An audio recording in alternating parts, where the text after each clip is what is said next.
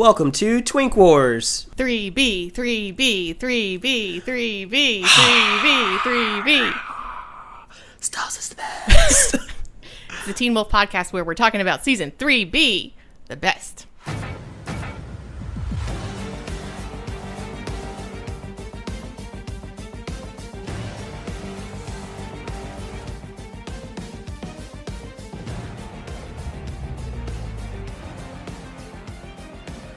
I am Rashad. I'm Heather. So this is episode 13, technically, Yes. but it is episode 1 of 3B. So season 3, episode 13, 3B, episode 1. Yes. To make it complicated. We will figure out how we want to deal with that going forward for the rest of these. Yeah. But whatever. How are you? We were talking about it earlier. I'm getting a taste of what it's like to be you Yes. most of the time, it seems like. So this weekend, I went to the lake for a family reunion. Mm-hmm. And then I came back and I kind of worked from there on Monday. Then yesterday, I went back to the office, then went back to the lake, spent the night, drove to the office from the lake this morning. Now we're recording. Tomorrow, my family will be coming into town to do a bunch of stuff around town, so I'll be kind of going all over the place with them. Friday, I have to train a new employee. Saturday, I drive to Richmond for a music festival. That's Saturday and Sunday. Monday, drive back from the music festival, go to the office. Tuesday, I have a doctor's appointment. Wednesday, I fly to Ireland. Where are you flying out of? Dulles. Nice. Yeah. So, it's been a little crazy. Yeah, for you, for sure. Yeah. Well, Yeah, I mean, I'm that's not used even to crazy to me, but that's like my normal level of functioning crazy. No, I'm more of a one event a week at most kind of girl. So, and I just noticed one of my paintings is askew, and I'm sure it's because Misha messed with it while I was gone. That is okay. Anyway, how about you? I'm good. I am just on cruise control, doing like D&D and chilling, laying low until my vacation. When do you leave? Next Friday. Okay. So, of course, by the time you guys hear this, we'll have gone Already on gone vacation on our and come trips. back. Yeah. But as we're recording this, we are preparing. Yeah. And so there will have been a gap in episode releases by the time you hear this. Which we probably should have told you about before the gap happened. But, we're learning. We're still, Yes. We just realized that we missed our 1-year anniversary of recording this podcast. Yeah. But, Which you guys wouldn't even know because we didn't start releasing episodes until November. Right. But we started recording them in July last year. Yeah. I couldn't remember. I just remember it was in the summer. I'm pretty sure it was July. I could go back and look at my notes and find out, but yeah. whatever. So that's what I've been up to. That's what we've been up to. Yeah. A lot. For me. Yeah, for sure. So, Our this topic. week, yes. We are going to be doing, I guess, dream sequences or hallucinations in media. So we got to go to the go-tos. Well, mine is actually different from what we normally go with. Exciting. I am going to go way into left field and choose the Nightmare on Elm Street series Okay. because there's all of that, like lucid dreaming. It's all hallucinations. I forget what they're called, like the micro naps or something like that, where you're like, you stay awake too long and you start hallucinating, you start dreaming while you're awake and things like that. Can't say that's ever happened to me. It's never happened to me either. I only heard about it while watching Nightmare on Elm Street and stuff, and I don't even know if it's real, but I feel like it is. I feel like it's something that can happen if you stay awake too long. Your body will take it upon itself to like get sleep however it can. Yeah. Or you'll die. Yeah, absolutely. Well, we could talk about Wanda creating hallucinations in, Age of Ultron is when she first does it. Yes, that works. But, I mean, I guess kind of she does that to all of whatever that town is in New Jersey in WandaVision. That's different because she straight up manipulated reality at that one. So it's not even a hallucination. No. Scratch that, never mind. In Vampire Diaries, they can get inside of your head, and I've only seen it really work if they're asleep. They can only mess with your dreams. I haven't really seen them like make somebody hallucinate outside of a dream. Well, you would be the authority on that, so if you Yeah. can't remember it, I definitely can't. But there was a time in Supernatural when Sam came back from hell and Cass broke the wall in his brain that was keeping him sane, and then he couldn't sleep anymore. Oh, He was yeah. hallucinating Lucifer All the time. all the time, which would be the worst. Oh my god. I know. Oh my god. That man. Ugh. To have to look at that face and listen to that voice for All the time. all the time. And couldn't ever get away from it. And I mean, it gets the point across how annoying that would be. He was very good at being really annoying. Oh yeah, it would have driven me absolutely insane as well. Yeah, Sam handled it pretty well. Yep. Did Buffy have a hallucination? There was the time in season 6 when she got stung by some hallucination demon, and then she thought she was at a mental hospital. That's the one I was thinking of. She had a whole thing where she thought she was never the Slayer. It was all just a hallucination or a delusion, and she was actually just in a mental hospital this whole time. Yes, that was the episode I was thinking of specifically. And then they try to leave it on a note of like, well, is she really? No. I remember That was that. bullshit. I was like, don't do that. Why are you doing that? I don't like that. I did not like that part. The episode itself was fine up until they did that. Mm-hmm. And I was like, no, we didn't need that. We don't need a cliffhanger or something making it. Is Buffy actually crazy? Has the whole show been a hallucination? No. It has not. Shut up. Save that for Dynasty or whatever show Sure. pulled that shit. Yeah. I think there was an episode of The Magicians where it was kind of the exact same thing, where they were all in a mental hospital. Yeah, something like that. Whatever. I really need to rewatch that show. Yeah, we keep saying that. We keep talking One of these about days it. We will. Yeah. So, I think that's good. Yeah, I think that's good enough. We're keeping it easy breezy. Mm-hmm. So, this, like I said, I'm just gonna stick with the traditional season. Numbers. Yeah. So, season 3, episode 13, Anchors. Yep. It aired January 6th, 2014, and it was written by Jeff and directed by Russell. It had a viewership of 2.43, which is the highest viewership of any episode of Teen Wolf ever. Wow. Yes. Higher so far or highest? No, highest period. I specifically looked after this and went and double checked before. No episode of Teen Wolf has been watched more than this episode when it originally aired. Well, it is a very good episode. It I is. can understand that people were excited about the new season. Yes, it was fantastic. I bet there were a lot of really good promos with Styles. Probably. I can't really remember. I wasn't watching Teen Wolf when it. Yeah, when it I remember watching it. I remember my roommate at the time asking me if I had been watching Teen Wolf because it was so good during 3B. And I was like, oh yeah, I've been watching religiously. And this is about the time, because I started watching Teen Wolf because of Tumblr. So this is about the time when it really blew up on Tumblr. Yeah. And I was like, well, I guess I got to watch this show now. So by the time I actually got around to it, it was season 4. But this is when Teen Wolf peaked. Mm-hmm. So as for trivia, there was nothing really good. The only thing that was technically, I guess, trivia is that this is the first time in the season credits where Scott has red eyes as being an alpha. That's it. Fair enough. Yeah. There were 4 songs on this episode. Don't Wake Me by oh my god, I just said Robots. Oh, okay. What, Diggins? Yeah, Robots Don't Sleep, which is ironically, or not ironically, I guess, appropriately, when Styles and Scott are discussing their dreams.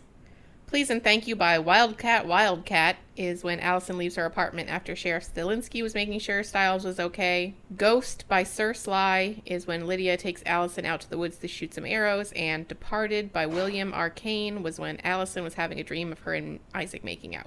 Okay. Yeah. So previously on, we pretty much were just reminded what happened at the end of season 3A, that Scott, Allison, and Styles were surrogate sacrifices for their parents, and that it gave power back to the Nemeton and woke it up, and also that it would create a darkness within them that would never leave. And also, we were reminded that Scott is an alpha now. Yep. And that's pretty much all we need to know. And then to summarize this episode, so much happens. Basically, Scott, Allison, and Styles get terrorized the entire episode. It's very traumatic for them, and if you're attached to them, it's traumatizing for you too. It's very rough on them. Lydia tries to hold them all together to the best of her ability. More so Allison, because that's her girl.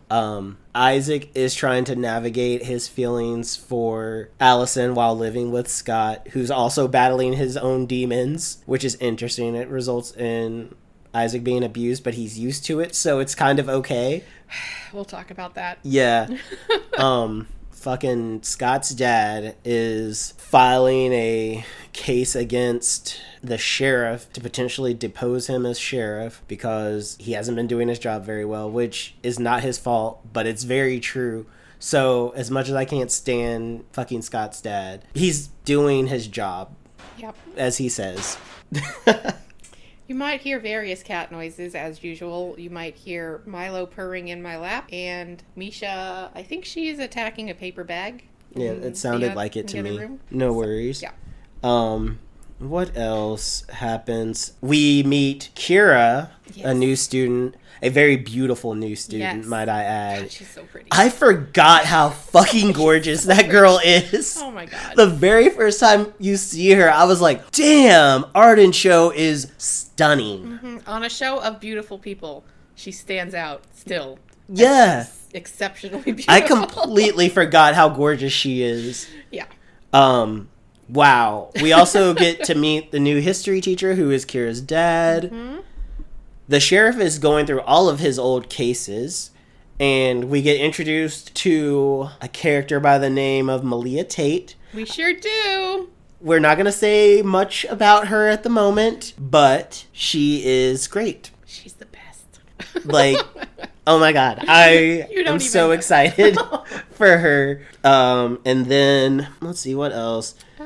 That covers most of it. It's just them dealing with their nightmares, and they're just setting the tone for this season. And we do get a Derek and Peter cameo at the very end. Yeah, we do. Yeah, okay. So, we ready to get into it? Yes. So, we start by zooming into a window, which I don't have many complaints about this episode at all, or nitpicks. So it might be the shortest episode ever, or we might go on to some severe tangents like we do. But did that look like... I thought that was Scott's house at first. I don't pay enough attention to their houses to know whose looks like what, except for, like, Allison's god-awful house from the first season. Because I thought Stiles and the sheriff lived in, like, a one-story brick house. And that was, like, a two-story blue suburban, just generic-looking houses, which is what Scott lives in. But... Again, I can't remember. I am totally nitpicking, and I did not bother to go back and look at it again. So, and also, it was a dream sequence, so it ultimately might not matter. Fair enough. Maybe in his dream, for some reason, he lived with Scott. That would totally happen in a dream. Just this is my house, but it's not. Okay, fine. Yeah. Yeah. And we cut to Stiles, who is tossing and turning in bed and sweating. And poor baby is having nightmares, and he keeps saying, don't let them in, over and over and over and over. Well, yeah, it's a series of nightmares. So it's like, it starts off where he's in bed, and then he... wakes up trapped in a locker. Yeah, and I wrote, I love Arm, but that's not relevant. Yeah. So yeah, he's trapped in the locker, and then he gets out of the locker. And then he goes through the locker room. Then he goes to a random classroom, which I'm pretty sure is that classroom that the old history teacher disappeared from. Right. So he's in the hallway, and then he notices that a door is ajar. Yes. And he goes into that classroom, and the Nematon is in there. Yep. And then vines come out of the Nematon and, like, grab him, and he jerks awake, and everything seems normal. Until Lydia wakes up next to him. It's like, I don't think that doesn't seem right. No. And he asks what she's doing there. Right. He's like, takes a minute, and he's like, hold on. We just kind of almost kissed that we're not here yet. And this is hetero baiting. Yeah, it is. They're baiting everybody with Stydia, but... And then his door cracks open. It's ajar. Yes.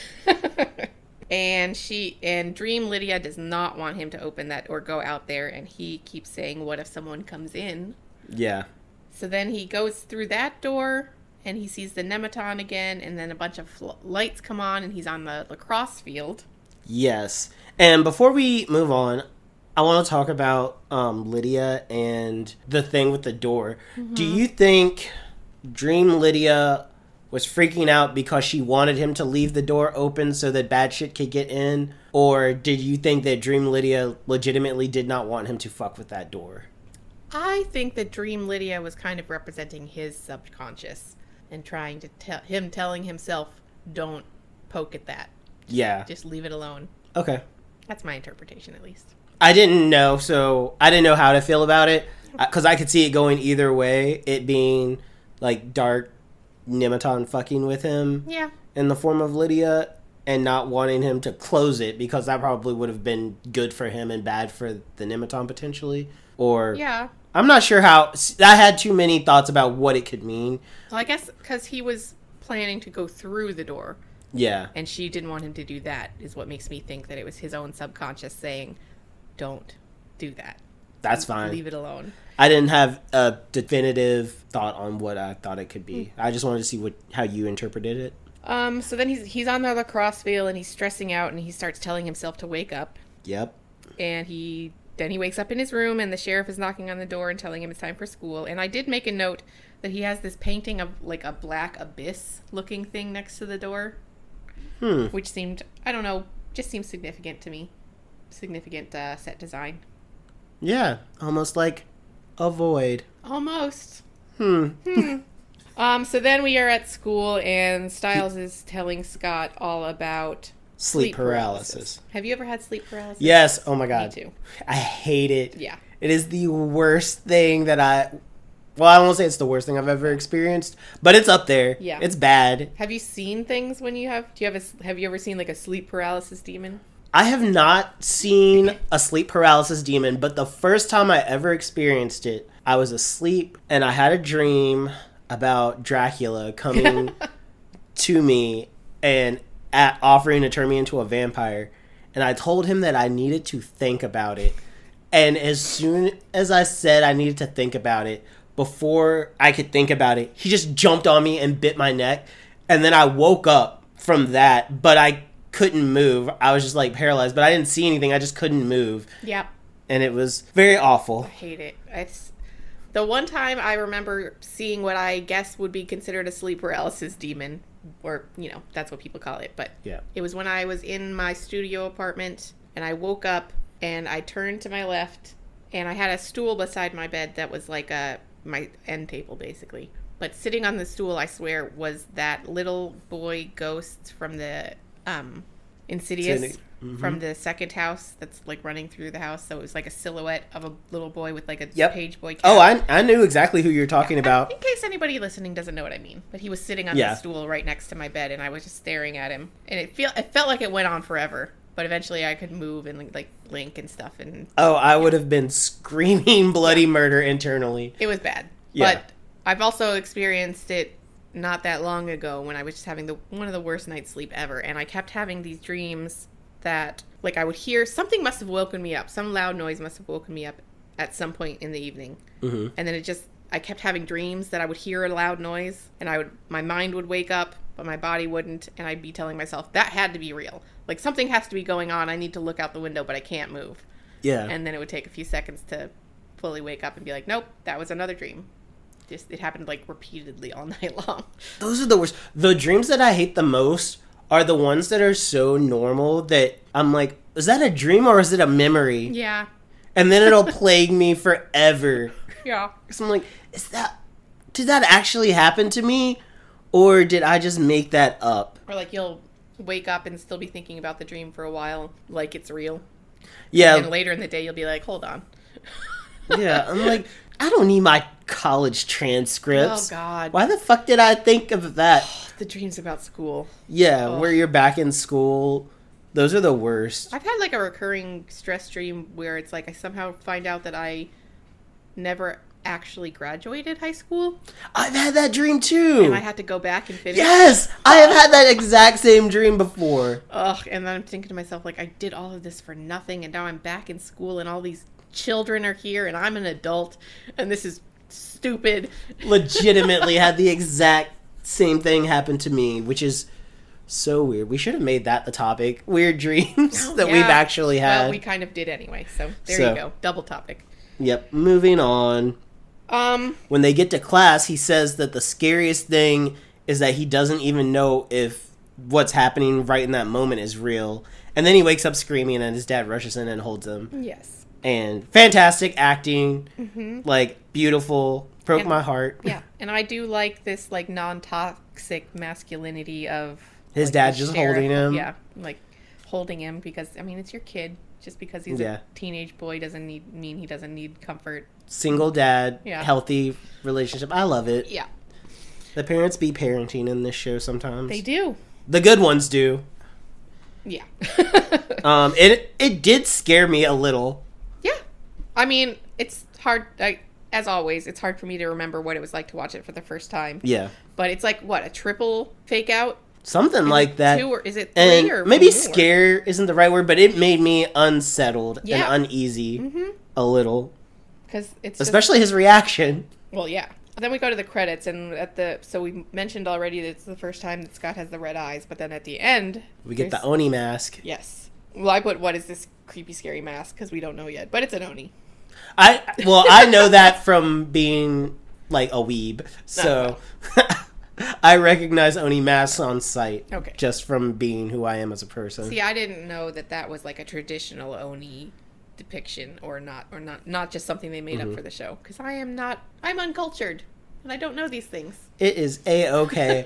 I'm specifically versed in Japanese culture and things that appeal to me. So then we cut to Scott getting ready for school, and he sees his shadow on the door has claws. His claws out, but his hands are normal in real life. Right. So he like tries to mess with it a couple times before they go away. Yep. And then he opens the door and Isaac is there, and they have an awkward moment about, are you going to school? Yes. So am I.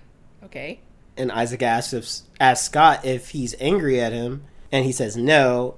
And when he asks if he's sure, Scott says no again. And eventually we get to Isaac saying, do you want to hit me? I think you should hit me. Which is so, I mean, we got to unpack that. Yeah. That's not good. I know that I'm sure Jeff didn't think about it. He just thought this was funny. But Isaac thinking immediately that if someone is upset with him, they should just hit him. Like, the best resolution is just let them hit him and get it over with. Oh my God. I think it's fucked, but I also think it's on brand for Isaac. Oh yeah, it makes sense as someone who was a, trauma survivor. Yeah. I mean, that's what everybody else in his life used to do when they were upset with him. And I'm sure he always kind of was like, okay, I know my dad is mad. I want him to get this over with. He's going to hit me. Let's just get it. Yeah. So now he's like, Scott's mad at me, so he should just But Scott's so much nicer. He'll just hit me and it'll be fine. Well, yeah, I don't think he's even thinking about it that way. He's just like, that's just how it goes. Somebody gets mad at you. They do something bad to you. And then it's over and you move on. Yeah, but Scott's so nice. Whatever Scott will do to me won't be nearly as bad as what my dad used to do to me. Well, true. But I know last episode or the episode before last, we talked about how Allison and Scott were handling their breakup very maturely. Mm-hmm. Scott has relapsed a little because he asks about, well, he's like, what, you didn't kiss her or anything, did you? Which, first of all, it's none of your business whether he did or not. You broke up. She doesn't belong to you. She can kiss whoever she wants. She can. I mean, I know there's bro code. Well, it's just like that. There's bro code going on with this. There's just stereotypical, like, teenager shit. Not even teenage boy, just teenager shit. That is my property and is off limits. And you also are living in my house with me. Yeah. And from Scott's point of view, I could see being upset if they had started a relationship in some way without even talking to him about it. True. Like, I think if Isaac had come to him and said, hey, I just want you to know I have feelings for Allison. I think she likes me too. I'm just putting it out there. Scott could have dealt with it and moved on. Well, you're thinking about this way too maturely. Oh, I know. For teenagers, but yes. But I'm saying I can justify Scott being upset by the thought of them going behind his back and, like, hooking up or kissing. Very true. And also, I mean, I like that Scott is kind of being just a dude about this because he can't be perfect all the time. Yeah. And I like that this is him being a normal person. Although the throwing Isaac against the wall is probably not the best. Honestly, I attribute that to the darkness going on with him and him not having control over his werewolf impulses. Yeah. Because no matter how angry Scott gets in real life, he would, without this darkness influencing him, he would never put hands on Isaac otherwise. Yeah, he doesn't pretty much ever resort to violence. No. That's not his response to things. And this is like very flippant violence. Yeah. Okay, we talked to that true. Yeah. Then Melissa gets on their case. Yeah, don't test my completely don't test my non-supernatural level of patience. Yes. That's what she says. I just really like the little family unit they've got there. It's really cute. Yeah. They're a lovely family. Except for the throwing each other against walls, but we talked about that. I like that Melissa didn't try to, like, intercede. She's just, like, cut it out. Yeah. Like when I break up my cats fighting. Yeah. So Styles is getting ready. Yes. And realizes he can't read for a second. But then his dad comes in and the book turns back to normal. Yeah, all the letters were mixed up. And it's... I don't know if it's... Well, they're learning about World War II. Yes, and even though the letters were mixed up, there were also letters that weren't in the actual word. So it was just like a hot mess. Yes. And he notices that his dad is carrying a file box that says Sheriff Station Do Not Remove. But of course the sheriff is like, well, unless you're the sheriff. But we don't really get any more information about what's going on with that yet. Nope. And then we cut to Allison, who's on her way to school. She gets in the elevator and it gets really cold, so obviously the elevator is haunted. Obviously. Yeah. And then the elevator goes dark, and when it opens, she's in the hospital hallway. Yes. And then she steps out of the elevator, and behind her, we see a little, like, flicker of... A feminine figure behind her. It's Allison. Wait, Allison was behind Allison? Yeah. I did not realize that. But I also... even put it in my notes that I wasn't paying enough attention to know who it was behind her. I just caught the glimpse of the figure behind her. Yeah. And I mean, it looks cool. I'm not sure what it means if she didn't see it. But also, I think it's an interesting callback to her season 2 fears about going dark and... Oh, yeah, when she saw the evil version of her. So if it's kind of like a callback to a flickering of evil Allison and her fear about that. That's interesting. She notices that a door is ajar. Yes. So she goes into the morgue. And she's looking at Kate's autopsy drawer that's ajar. Yes. And she looks into the drawer, and it's just a really super long tunnel. And, well, before she even opens the door, all of her season 1 memories of Kate flash. Well, I didn't even mention that because, again, that's just one of those moments where they're like, they think we've never seen this show before, and we forgot who Kate Argent is, but whatever, it's fine. I'll let it go. But then, yeah, so she opens the drawer, and we have a cool shot of this super long, extended, basically, tunnel looking out at her. I think the cinematography of this episode is very good. It is. Very horror movie. Yes, in fact, there's a scene similar to this morgue scene in Insidious Chapter 5 when he's in the MRI machine. Oh, yeah. Yeah, this is better. Oh, yeah, for sure. But then we get some, like, very Japanese horror, like, glitchy ghost ring shit with Kate climbing out of the morgue drawer towards her. Yep. Which is very creepy. It was super creepy. But then Allison busts through the school doors, and Lydia asks if she's okay. Yeah. How did she get there? Was she in a fugue state like Lydia? I guess she had to be. She got to school somehow. What they're going through this episode would stress me out so fucking bad. Yes. I think... Oh, God. I don't know which one is the most stressful. Because, I mean, on the surface, I think that Scott's isn't as bad, but it's really not. Because, I mean, it is because he's feeling like he's completely losing control of this new power that he's found, and that would be terrifying. Yeah. Especially for someone like Scott, who is, like... not violent. Right. And pretty docile by nature. The thing that, like, fucks me up is not realizing that you're somewhere else when you're actually somewhere else when you are thinking you're somewhere else. Yeah. So...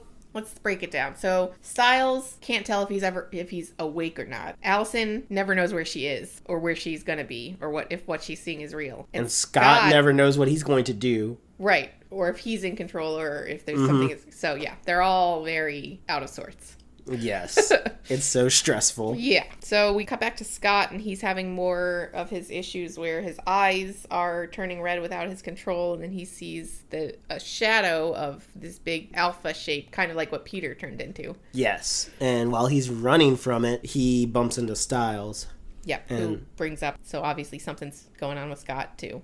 Yep, and Styles says he's seen things, and Scott asks how he knew, and then Lydia and Allison walk up, and Allison says because it's happening to all three of them. And then we cut to the sheriff. He's got his little investigation board with the pictures and maps and all sorts of stuff on the board. Yes. I will say, before we jump into that, I wanted to comment and just say, they're talking like Deaton didn't tell them this is exactly what would fucking happen to them if Yeah. they did this. Yeah, earlier it was still part of the dream, but Styles is like, what if what we did with the Nematon is still affecting us? Deaton literally told you it would affect you forever. Yes, we're going to get to that after we talk about the sheriff stuff because it comes up. So. But again, they are teenagers. You tell teenagers something is going to affect them forever, they're just like, nah, not me. Yeah. I was like, oh, nah. It's like, what? I'll be a little sad. Yeah, Whatever. it'll be fine. I'm a teenager. Yeah. I'll listen to some My Chemical Romance. It'll be I'll fine. shrug it off. It'll be Yeah. fine. Yeah. So that's when the sheriff pins up a picture of a little girl, with the name Malia Tate. Mm-hmm. Malia! Some of you may recall that I've mentioned I have a cat named Malia, so just keep that in mind. Yes. And then we cut back to the kids, and Lydia says, look who is no longer the crazy one. Mm-hmm. And Allison says they're not crazy. Scott says that dying and coming back to life has got to have some consequences. Bitch! Yep, that's exactly where I wrote, Deaton literally told you there would be side effects. That is exactly what I said in all caps. And they agree to look out for each other. And Styles tells Lydia to stop enjoying this so much. But I can get it. I get it. You're like, she spent like 2.5 or a season and a half. Maybe. They're experiencing what she experiences all the time. Yeah, she's like, that sucks, doesn't it? Yeah. Not knowing where you are or what you're doing or how you got to where you are. Yeah, it's no fun. Yeah, which I love that Lydia is the one taking care of them because she's actually qualified to do this because she's always the one that's going into a fugue state, seeing weird shit all the time. Yep. It just dawned on me as we're talking about it that this is like what she deals with on a regular basis. Yeah. And Yeah. Well, I mean, she doesn't deal with being afraid she's going to turn into a big monster and kill everyone, but... no, but like just weird visions and dreams and being scared all the time. Yep. So that's when we cut to history class and are introduced to Mr. Yukimura. Yukimura. Mm-hmm. And he is the most embarrassing father ever. He is, but he's cute. Sure. It's funny, but I'm just like, oh my god, you're so horrible. Why would you do this to your daughter?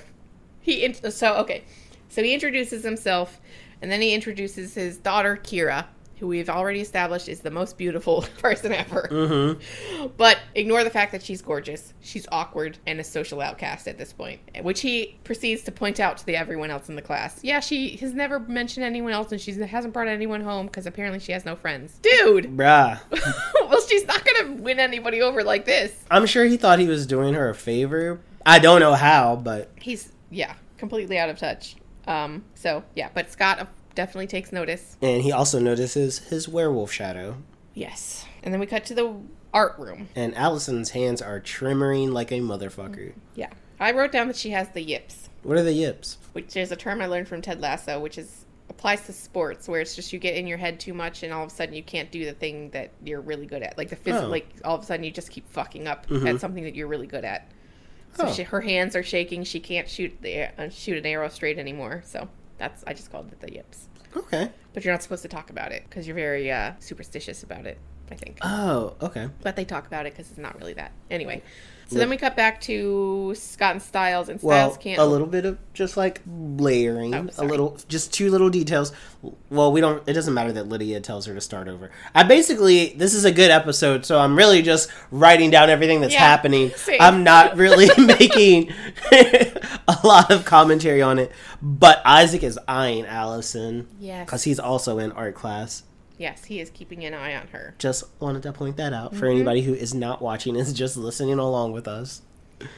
And so then we cut back to Scott and Styles at Styles' locker, and he is having trouble getting into his locker. He can't get it open. Mm-hmm. And we know Kira will be Scott's next love interest because he can suddenly hear conversations she's having with the parental unit for no reason. That's true. And Styles looks down at his lock, and it's a bunch of codes instead of numbers. Mm-hmm. But we hear the conversation that Kira is having with her dad, and she's basically calling him out for embarrassing her like we did. Yep. And he is basically like saying he wanted her to be noticed or whatever. And she said, I could set myself on fire to be noticed. True. Keep that in mind also. Oh, God, yeah. I forgot about that. Yeah. And that's where I just wrote, she's so fucking pretty. She is. She's gorgeous. And she notices Scott eavesdropping on her. And then he kind of starts to lose control a little bit, and his eyes turn red. Yep. And Styles grabs him and gets him into a classroom. Nothing to see here, everyone. Totally normal. I'm just shielding my friend's eyes for no reason and carrying him into a classroom. After he was caught eavesdropping on a very beautiful girl. Yeah. So this is when our little gossip, our little teen gossip group that we've always talked about, like if we were at school, would be like, did you see them in the hallway today? Oh my god, yes. What was that about? I don't know, but I mean, he was clocking that Kira girl really hard. But then he totally freaked out and Styles was like dragging him away. Like maybe he was freeballing and got a boner. That would be my thought process. Okay. Yep. I would be way off, but yeah. Well, I mean, you gotta who knows draw with some them. conclusion. So they go into the classroom. Scott takes off his, what was he wearing? Like some kind of overshirt or something. He strips down to just his little tank top, and he tells Styles to stay away. And he digs his claws into the palms of his hands so that he'll chill out. Yep. Because he's afraid of hurting Styles. And he turns back to normal, and Styles says it isn't just in their heads, it's real. And Scott points out he's following Derek's advice at this point. He's using pain as an anchor. Pain keeps you human. It's sort of kind of working, but I would never take advice from Derek. No, but at this point, I mean, the episode is called Anchors. And at this point, Scott feels kind of adrift, as you would be without an anchor. Because Allison was, well, we haven't gotten to it yet, but yeah. So then Styles reveals to Scott that he can't read sometimes. Yes. And he talks about how he can't tell, or how do you know you're dreaming? Because you can't read in a dream. But now he can't read in reality, so he can't tell if he's ever awake or asleep. Which would fuck with your head. So absolutely. All the time, constantly. Is that, I wonder, I've never tried, have you ever tried to think about whether you ever read in dreams? Because I'm trying to... I tried to think about it when he mentioned it, yeah. and I can't recall. I'm usually doing stuff in my dreams. I can't think of ever trying to read in a dream, but I don't know. And it's hard, you can't really keep track of that, because when you're dreaming, you're not thinking about it. No. Unless you're lucid dreaming. I would want to say that it's... I feel like it's possible, but usually if you're having a dream worth remembering, you're not going to be reading. Yeah. So, I don't know. I'll just say that, sure, that's true. Okay, so Lydia is being a very supportive best friend, and she takes Allison out into the woods for some target practice to work on her yips. Yep. And Allison is sucking ass at it. She is. She is not even close to that target. No. Lydia tells her to try the Mongolian draw, and she still flops. Yes, which is just turning the bow sideways, apparently. And then Allison sees Kate running through the woods again. This is one time where I'm like, Lydia, don't do that. This is terrible. I knew exactly where it was going. As soon as she told Allison to close her eyes, this girl is seeing hallucinations. Do not tell her to close her eyes. Yeah, I suppose. That seemed just like a bad... Going out into the woods alone with anybody other than Scott seems like a bad idea. I mean, not Scott, Styles. Anybody other than Styles. Because Allison and Scott are fully capable of hurting you if they see shit. This is, I'm actually about to get into another thing that I wanted to bring up during this part, which it's one of the most tired tropes in film and media in general is when people are having hallucinations and the people around them know that they're having hallucinations and they know that they're having hallucinations and they have weapons. Yeah.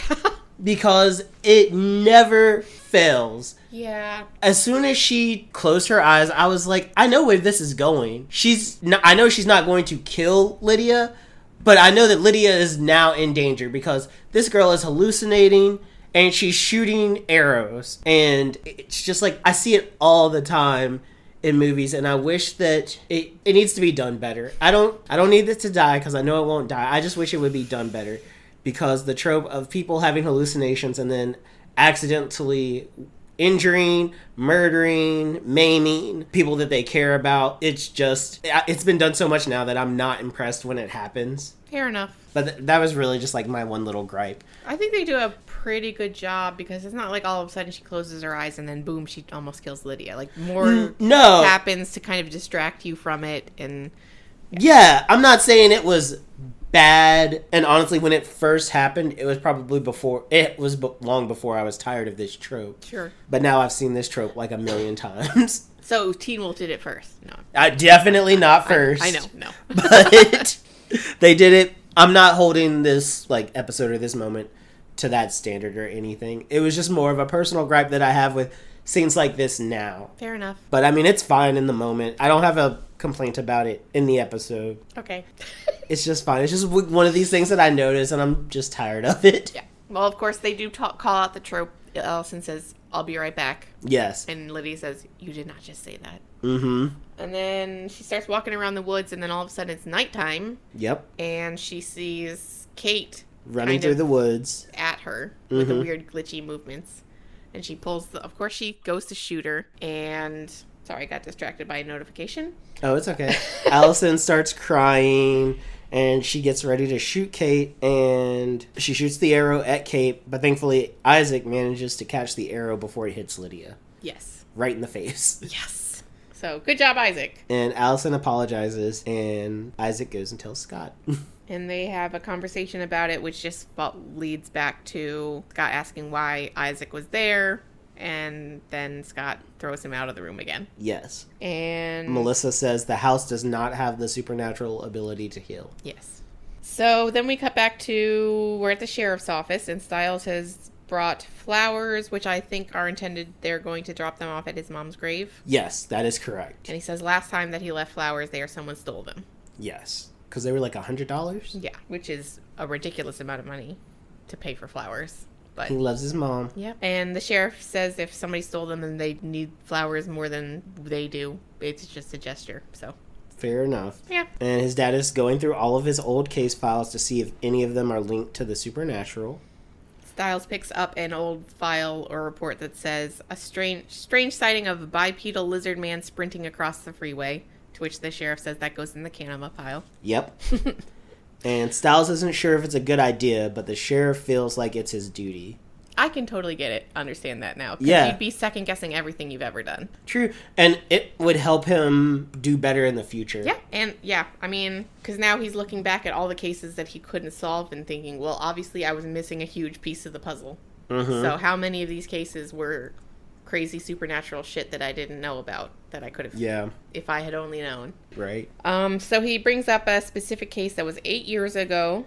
A wife and her 2 daughters died in a car accident, and the body of the 9-year-old daughter had apparently been dragged from the car because they never found her body. Yes, and they thought it was done by coyotes. And the way that he told this story initially, I was under the impression that they found the 9-year-old girl's body, but... No, it's because of the wounds that were on the bodies left behind, scratches and bites. Right, and which I understood yeah. later, but initially I was like, well, that doesn't make sense. No. But it doesn't because it didn't happen that way. Nope. It's just the way that he said it. It made it sound like they had found... I had assumed that they had found the body that had been ripped up by coyotes, but apparently they just assumed that it was the coyotes that drugged the 9-year-old away, and they couldn't find the body because of that. Right. Which, if you don't believe and don't know about werewolves, that would probably be the conclusion I came to. Some kind of animal. Oh yeah, it's a standard issue supernatural Animal attack. show, Animal Attack. Yep. But this also happened on the night of the full moon. Yes. So now he's looking back at it like, oh my god, it must have been a werewolf. Yeah, they didn't even find the car until 3 days after the crash. Yeah. And the 2 bodies in the car were covered in bites and slashes. And we find out that he's giving all the files to Scott's dad. Yes, which we don't get an explanation for, but Stiles has noticed this now. We get an explanation later. Yes. But for now, we cut back to school. Stiles shows up in class, and there's some girl sitting in his usual seat, and he asks her about it, but she responds in Sign language, ASL. Mm-hmm. And he sits down, and he realizes that nobody is moving. Everybody is completely stationary, even Coach. Yeah, everybody's just staring straight ahead. Yes. And then they all start signing. Well, Coach starts signing the same thing the girl had signed to him. Mm-hmm. And they all start signing the same thing in unison. And he's like, okay, I'm just going to get out of here because some weird shit's happening. And then he hears whistling, and he wakes up to Coach blowing a whistle at him. Yes. And Coach says that he was asking Stilinski, are you paying attention back there? Which obviously no. And then he says, stop reminding me why I drink every night. Wait, I thought he was in recovery. We haven't gotten to that yet. Oh, my bad. I could have sworn he mentioned that already. He mentioned that his brother was a meth addict. Oh, maybe that's what I was thinking of. I don't know. But Stiles thinks that he had dozed off. And Scott's looking at him all weird because apparently Stiles had not fallen. He was awake the whole time. Yes. And then he looks down at his notebook and he's just been writing, wake up, wake up, wake up, wake up, wake up, wake up, all over it. Horrifying. Yeah. Fucking terrifying. Yeah. So then we cut to lunch. They're all outside eating, and they're trying to figure out what the hell's going on with them. Stiles tells Isaac that he's not very helpful, and Isaac comments that most of his childhood he was locked in a freezer, so being helpful is new to him. Yes. To which Stiles responds, "Are you still milking that?" Which they're such assholes to each other. But They it's funny. are. I love it. I'll allow it. And then Kira just pops up, which I think Kira popped up at a very awkward moment. It was like right after they had that particular conversation, and she's like, "Sorry, I overheard everything." Yeah, I'm not going to mention the freezer thing, but I think what you're talking about is Bardo. Bardo, which is a Tibetan word, and it's the state between life and death. And Lydia seems to be threatened by her knowing things. Yes. She's like, well, do you mean Tibetan Bardo or Indian Bardo? Even though she already said Tibetan. But whatever. So she starts talking about all the different stages of Bardo. And the final one is death. of course. Yeah, and she's like, and then you die. With like a big smile on her face. Yeah. She's like, yeah, we're just She's talking just happy about to share her knowledge. I'm making friends. Sharing information.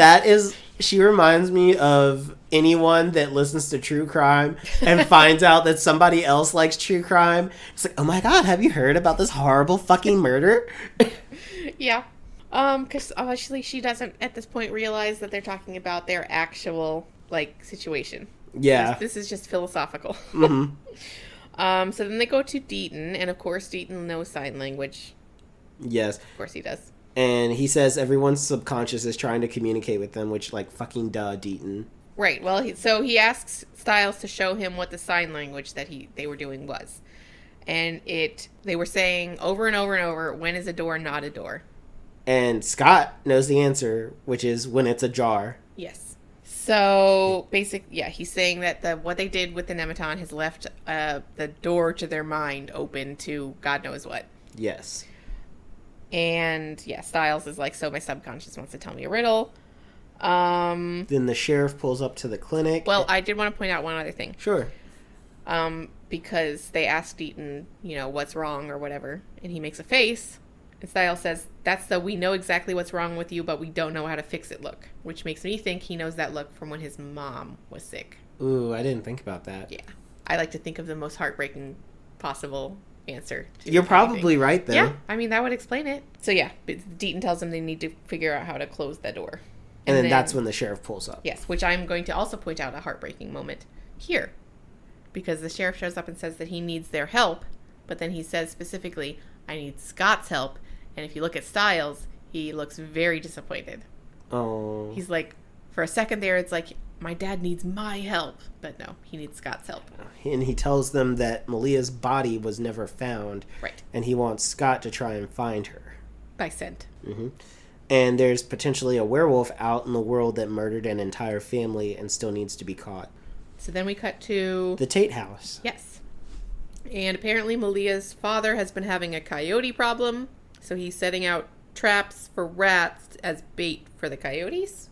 No, he's trying to catch the rats so that if you take away the food source for the coyotes, they won't come around anymore.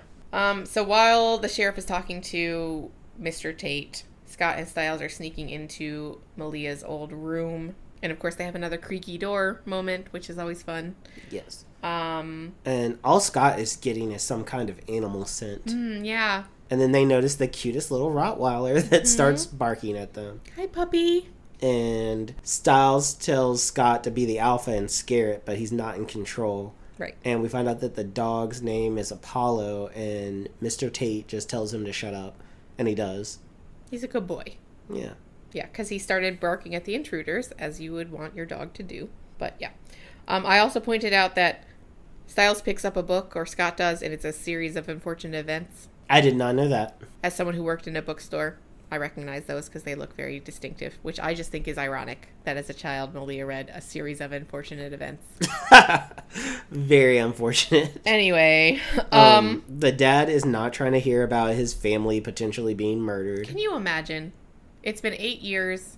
He's been dealing with the fact that his wife and children all died in a horrible accident. And now, after all that time, the police show up and are like, actually, we think they were murdered. Like, way to really just poke at all that trauma, dig up all of that emotional baggage all over again, make it worse.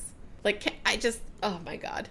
It's been 8 years. I know. I felt so bad for that man. Yeah. I feel like I've seen that actor before, too. Oh, yeah, I'm sure you have. He's been on lots of things. Okay, cool. But, of course, off the top of my head, I can't tell you any of That's fine. I don't need that. I just needed validation that he was a familiar face. Yeah. And, of course, so the sheriff realizes that he did that. He just, tore a new wound in this man that he'd been slowly trying to heal. And then Stiles says he wants to solve one more case while he's still sheriff to Scott, which leads to Melissa coming home, and Scott is cussing out his shitty dad. Mm-hmm. And we find out that FBI agent McCall is conducting an investigation for impeachment due to the lack of resolution and ability to close cases. Yes, which is fair. It's valid. To be honest. I mean, because Agent McCall doesn't know about the supernatural. All he knows is that Sheriff Zielinski does not solve jack shit in this town. Fair enough. Just objectively looking at the situation, Scott's dad is not in the wrong. Right. Although, I will say, well, on the one hand, I would say, and I'm sure he didn't just randomly choose this case, he was assigned to it. Yes. But secondly, I think in reality, law enforcement would say, you are too personally close to this case as and take him off of your son's best friend, so you cannot do this. I also agree there. But this is fiction. Maybe not, because he's estranged from his wife and they're divorced. It's your son's best friend's dad. But he's also an absentee father. I don't know. I think any personal connection, I think they would say, no, we got to pull somebody else in for this. I agree there. I think that he's such a piece of shit. They're like, this motherfucker doesn't give a fuck about his kid. Or they don't even know. Like, maybe they don't know. They don't need to know who his I know, because he's such a shitty dad. Why would they even know that information? Yeah. So he didn't bring it up. And he wouldn't volunteer it, so. But anyway, so Scott starts to get really pissed and start to lose control. And Melissa's like, all right, let's go. Yeah. So we have some more good parenting here. Yep. Where she asks Scott about his anchor. And he says that Allison was his anchor, and he doesn't have Allison anymore. And she's like, bitch, be your own anchor. Which has become kind of a motto for the show in general. Yes. I know Tyler Posey really loved that. Mm-hmm. And it's good. I mean, it's good advice. I mean, obviously, we're not werewolves, but, rely on yourself. Don't look to other people to solve your problems for you. Very true. And then she also has some follow-up good advice for a teenager, which is, you will fall in love again. You might not believe it now, but you will fall in love again, and it will be just as amazing as it was the first time. And it might even be just as painful. So then we have a fun moment where we have a little bit of role reversal, because Scott shows up at Stiles' door and says, we're going to go out into the woods and find a dead body. Yes. And then we cut to Isaac and Allison hooking up. Yes. And she asks if he's sure Scott's okay with that. And he says Scott's 100% over it. And then we get a twink alert. Yes. Isaac takes off his shirt. He certainly does. And then Allison asks what's around his neck. And it's a fucking garrote. Because those are not gone. We are done with the Duroc, but we are not done with garrotes. Well, yeah. So, I mean, at this point, I think everybody can tell that she's dreaming. Yes. And so Kate shows up. And she tightens the garrote around Isaac's neck, and she says, let's do him, Allison. Let's do him together, which is so gross and fucking on brand for Kate. Because that is Kate to a T. That's totally what she would say. And it's so gross. But, I mean, obviously, I love the fact that Allison has sex dreams on this show. Repeatedly. She's had sex dreams about Scott, now she's having sex dreams about Isaac. It's like, teenage girls are just as horny as teenage boys are. Absolutely. I love that. And I do appreciate also that in her dream, Isaac is telling her that Scott has moved on, and she should too, because that tells us a lot about where she's at right now. Yep. But then it gets really gross. But then Allison wakes up, and Lydia is sleeping next to her. Because apparently they were studying, but she was studying with one of her ring daggers. Yeah. She finds that underneath, which is creepy. And she seems disturbed by that. I don't think she was studying with it near her. I think at some point she got it. Okay. And I don't know if she was necessarily going to do anything with it, but this just goes back to what I was saying earlier, where Allison and Scott are the most dangerous in these fugue states because they are actually lethal people. Yes. Capable of it. Allison more so than Scott. Yeah, I would say Allison is Allison is way more likely to hurt somebody than Scott is. Right, because even when Scott's losing control, he's aware of the fact that he's losing control. Yes. Yeah. Okay, so then we cut to Stiles and Scott in the woods, and Stiles is talking about how they're talking about what's next, and he's like, I hope it's not triplets who turn into a 3-headed hound of hell. Yes. A Cerberus werewolf would be really cool, but after the, Uber wolf, I'm kind of over it. Yeah, I mean, there's no way they could pull that off without it looking completely ridiculous. Oh, 100%. It would have to stay like that all the time. I think it couldn't shift forms. It would just have to be a Cerberus all the time. Sure. If and it the was CGI would be shit, and it would look terrible. You're not wrong. So I'm glad that it's not a funny thing. idea. Don't ever try to do that. Yeah. Not with that budget. And then they all trip, and Stiles kind of knocks Scott's phone out of his hand into a puddle. Yeah. So immediately I'm like, oh, fuck, now he needs a new phone again. But it's been a long time. He got through a whole season, or half of a season without needing a new phone. Wait, did he need to get his phone replaced in season 2? I think it was just season 1 where that was a thing. Yeah, but it happened several times in season 1, I think. It did. So. Anyway. But he's got a really good phone. It still works. Yeah, which I didn't notice what the product was, but I feel like it was a Samsung. Placement. Yeah, it was product placement of look how strong Samsungs are. You could throw them in a puddle and they still work. But also, at this point, Stiles says, I hate coyotes, which is, I think, interesting, funny. It is. For future reference. They see the claw marks and they determine that they found the car. First, they talk about the fact that the police just left the car there because they just couldn't be asked. Yes, which, I did skip over that. They find the car, and Scott asks the same question I was about to ask about why is it still there, but Stiles has a good explanation. Yeah, it was just too difficult to pull it out. Yeah. So then that's when they see the claw marks. Yes. And they determine it was a werewolf. Mm-hmm. And they find a baby doll. Yeah. And it talks and scares them, which the batteries would have been dead in that thing. Yeah, you would think. But then again, if it hasn't been touched in 8 years, perhaps it could hold. Batteries still die.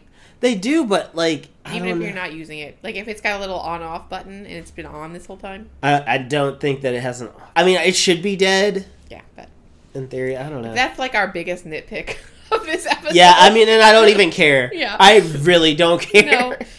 So then they see eyes watching them from the shadows. Yeah, and Scott takes off after the coyote. And he jumps over a cliff and lands right in front of the coyote. And it snarls at him, and he uses his alpha eyes on it, and it chills out, and it has sad blue werewolf eyes. Mm-hmm. And Scott realizes it's Malia, and she runs off. Yeah! Mm-hmm. It's Malia! No, I'm sorry. I'm just excited. I love her so much. She's so great. Okay, so that's when we cut to our little extra scene. Yeah, Scott is texting Derek and blowing up his phone, but he and Peter seem to be in some kind of murder room because they pan over a bunch of weapons with blood crusted on them. Mm-hmm. And we get... Is it twink alerts because it's these two? It's like a twunk alert. Yeah, we just... let's just establish now anytime a hot man of any age has their shirt off, it's a twink alert. Okay, yeah, fine. I prefer it that way. We understand that's not the correct definition of twink. Yes. We're moving on from that. Okay, perfect. Love that for us. Yeah. I am back on the Peter is hot train. Oh, no, I'm not. I know, you're not. And it's here's the thing, it's Peter is disgusting. I'm not into Peter. It's just Ian Bohen is hot to me. Personality has a lot to do with attraction for me, so when he's being a dick, I'm just not. And I understand that. Yeah. And I was on board with that, but also I'm just no, I can valid. Separate the two. It's totally valid. I understand. So, I still don't like him in the movie. No. The movie is bleh, but yeah. So they're chained up to some fence. It looks like the same place that Kate had Derek tied up, but I don't know. It looks exactly like the basement torture room that's under the Hill House. And honestly, I cannot remember what's going on here, so I can't tell you if it is or not. I can't remember what was going on either. So we'll just leave it there. But they're being electrocuted by somebody, and somehow this is Peter's fault. Yes, Peter asks why Derek's looking at him like it's his fault, and Derek says because it is his fault, and he says he's probably right. And that's the end of our episode. Yep. It was so good. It was fire. It was such a good episode. Yes. There is a reason it is the most watched episode of Teen Wolf. So, MVP? Yes. I remembered! Yes. I already have mine picked out. Okay, you go ahead. Lydia. Yeah, I was thinking about that too. Well, go ahead and give your reasons and everything. I pretty much gave them already earlier in the episode. Lydia is the perfect person equipped to deal with these three particular characters losing their shit, going into fugue states, wandering off, seeing shit. She is just the one, and she is right there by their sides. Mostly Allison's, but she is helping them and guiding them and putting herself in danger just to like make sure that her friends are taken care of. Valid. So I will go ahead and just say Isaac because he saves Lydia. That's a great reason. And also just because, I mean, he's also there for them. He's bickering with Styles, but that's funny. But he's trying to help them work this out, keeping an eye on Allison. Yeah, letting Scott take out his rage on him. Yeah. He needs therapy. He does. That boy somebody to tell him that you don't deserve this kind of treatment. But whatever. Moving on. Okay. So we had 3 Twink alerts. Yes. We had Samsung product placement. Yes. I think that's all. No new lore. Yeah. Oh, well, no, we learned about Bardo. Oh, yeah, true. So you're right. That is the only new lore. So I guess we should just call it lore, not even specific to like werewolf lore. Yeah, just lore.